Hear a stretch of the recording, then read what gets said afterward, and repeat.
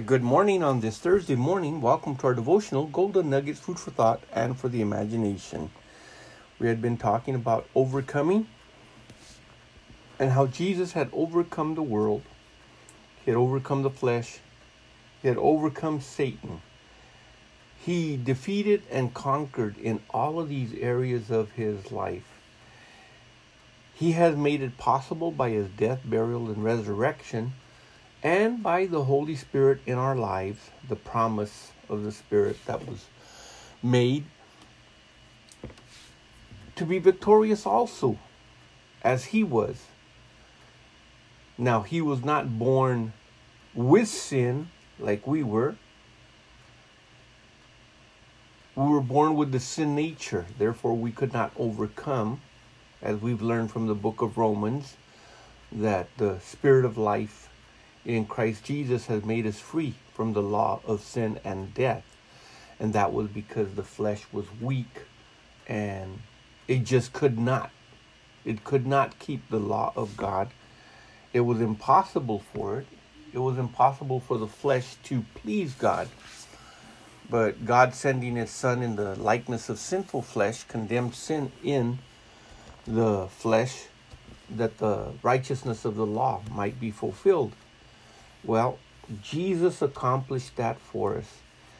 Our sin nature has been dealt with. The old man was crucified when Jesus was crucified. The problem is that we still have to retrain the flesh, in the sense that we have to consider it to already be dead. And we have to reckon ourselves alive unto God so that we can walk and live in a newness of spirit. That means that there is something that we do on our part as far as our thinking is concerned. We must renew our thinking to know that our flesh is dead. It's dead because of sin, and it's dead because it was crucified with Christ. Therefore, the life that we live in the flesh, we now live by faith. We live it by the faith of the Son of God. And this is where the overcoming part comes in. The scripture says in 1 John chapter 5, verse 4, "For whatsoever is born of God overcometh the world." We have been born of God if we are a true believer. Therefore, that already makes us an overcomer, the very fact that we have been born of God. And this is the victory that overcomes the world, even our faith. So the word there, overcome the world, and the word victory, and the word that overcometh the world, those three words there in that one single verse all mean the same thing: to triumph, to conquer, to vanquish, to literally defeat, to prevail, to get the victory, to subdue the enemy. He has been put under our feet as the body of Christ. And because he is a defeated enemy already, we must also recognize and know that we're not trying to defeat the devil. He has already been defeated by Christ. And through faith, we overcome. We have the victory because we have been born of God. We have been given the promises of God in the New Testament, promises based on a better covenant, promises based on a better mediator, promises based on better everything. In the Old Testament, they were given the law, and they had to keep the law. We are given promises, and we are given the ability and the capability by and through the Holy Spirit in our lives daily to be these overcomers. It is essential to understand the importance of overcoming. Yes, we may fail, but we're not looking to think for failing. We're looking to victory. the victory that comes in Christ that has already been accomplished for us. And through faith, believing those promises, acting on those promises, watching them be fulfilled day by day, moment by moment, learning to live and trust God that what He has said, He is faithful. All His promises are yes and amen. They are true, therefore we can believe them. But they're true not for selfish reasons in our life. They are true for overcoming the enemy, making sure he is under our feet, and bringing the light of the gospel to those that have not known it. In the 7 churches that are mentioned in the book of Revelation, chapter 2 and chapter 3, we are told concerning the overcomer. It does not make an exception, but it seems to be the norm. It says in chapter 2, verse 7, he that has an ear to hear. And this we are talking about not listening just with your natural ear, hearing something, but hearing with the spirit ear, with the ear of your spirit. He that has an ear to hear what the Spirit says to the churches. The 7 churches that are mentioned here are 7 specific churches in the time of John, the time of Paul, in the time of these individuals. They had experienced it at one time or another. They had either been there, they had preached there, they had served there, they had taught there. There were more churches than that, but these letters are addressed to 7 specific churches. These 7 specific churches are also 7 specific age periods for the church as an entire, as history. In other words, from the beginning of the death, burial, and resurrection of Jesus to the very present, the year 2022, these churches represented the time period and time periods that have taken place and will take place. Individually, you can find churches in any and through all of these stages of their existence. But particularly, these were periods, actual years and centuries of when they were living, that this was coming to pass. But right here, we are going to take it and make it specific to us individually. He that has an ear to hear. The only ones that are usually hearing are those that are willing. He that has an ear to hear, let him hear what the Spirit says unto the churches.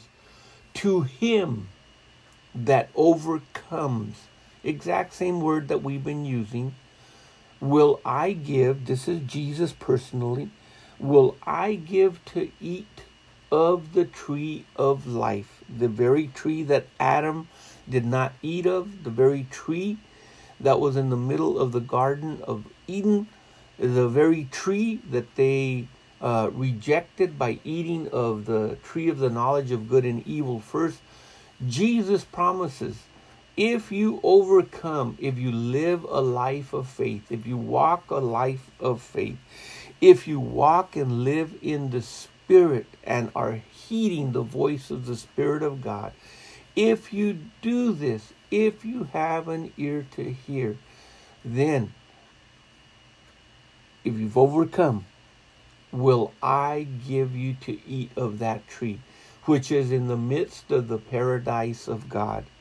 So paradise is mentioned here. Overcoming is mentioned here. And the churches are mentioned here. But so is the individual believer. In verse number 2, Revelation 2:11. Revelation 2:11, not verse 2, I'm sorry. He that has an ear to hear, let him hear what the Spirit says unto the churches. He that overcometh shall not be hurt by the second death. So in the first one, we're promised that we'll eat of the tree of life. On the second church, we are promised that we won't be hurt by the second death. Why? Because the second death is going to be separation from God. And because we as believers have been in union, in communion, in fellowship with Him on a daily basis, we have been joined to the vine. Therefore, the only time there is any severing or cutting is when the vine is pruned. And the branches are individually, the vine is pruned by the branches being pruned in the aspect that the entire vine is going to be made more productive, but it's going to be because the branches are individually pruned. Only thing that is separated is that which is not necessary to enter into heaven. We're pruned to be fruitful unto God. So the second death will not hurt us because we won't be separated from Him. We are going to be His bride. We are going to live in the New Jerusalem. We're going to be in the new heaven and the new earth. We're going to partake of these things because we have overcome. So once again, Revelation 2:11, he that has an ear to hear. With the same measure that we hear, the scripture says that we are going to be measured back. Not only what we hear, but how we hear. So he that has an ear to hear, let him hear what the Spirit says to the churches. He that overcometh shall not be hurt. If there is no overcoming, then there is the possibility that we have not gained the victory. We have not walked in the victory. Then there may be an issue of partaking of these promises that Jesus Himself has made to those that overcome, just like He overcame. Everything He did in the power of the Holy Spirit. Everything He did it in obedience to the Father. Everything He did it with and through and by the Word of God. We have been given the Word of God. We have been given the Holy Spirit. So we in our lives can also overcome. Now, the question is, what is it that we are to overcome?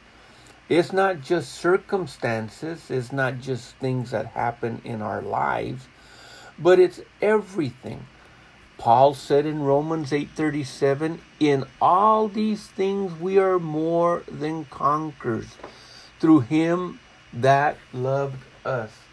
And understanding that He identifies the things that would influence us here in this natural life, that would affect us, that would want to defeat us. He identifies them and helps us to understand that in every one of these areas, provision has been made for us to conquer. You know, it says in Romans 8:31, what shall we say then to these things? If God be for us, who can be against us? If He that spared not His own Son, but delivered Him up for us all, how shall He not with Him also freely give us all things? It says, who shall lay any charge of God's elect? It is God that justifies. And who is He that condemneth? Is it Christ that died? Yes, rather, that is risen again. Who is even at the right hand of God, who maketh intercession for us? That makes it possible for us to be overcomers because He's interceding. But who is going to separate us from the love of God when things in life come? When tribulation of every sort and every manner comes, will that separate us? Or how about distress in our lives? When we have tribulation, we have pressures. tremendous pressures, when we have distress, we have narrowness. There's hardly any room. We have anxiety, calamity, hardly any room to maneuver in. When we have persecution, it's the people that have turned on us because and for the reason of the gospel's sake. When there's even famine in our lives of any sort, and when there is peril or even the threatenings of the sword, when there is anything that comes against us, Paul said, no, in all these things we're more than conquerors through him that loved us. And I am persuaded that neither death nor life nor angels nor principalities nor powers nor things present nor things to come, nor height nor depth nor any other creature shall be able to separate us from the love of God which is in Christ Jesus our Lord. Well, consider this food for thought and for the imagination today, so that when things come against us, remember, you can overcome, because he's already overcome on our behalf. Keep looking up. Our redemption draweth near. Amen.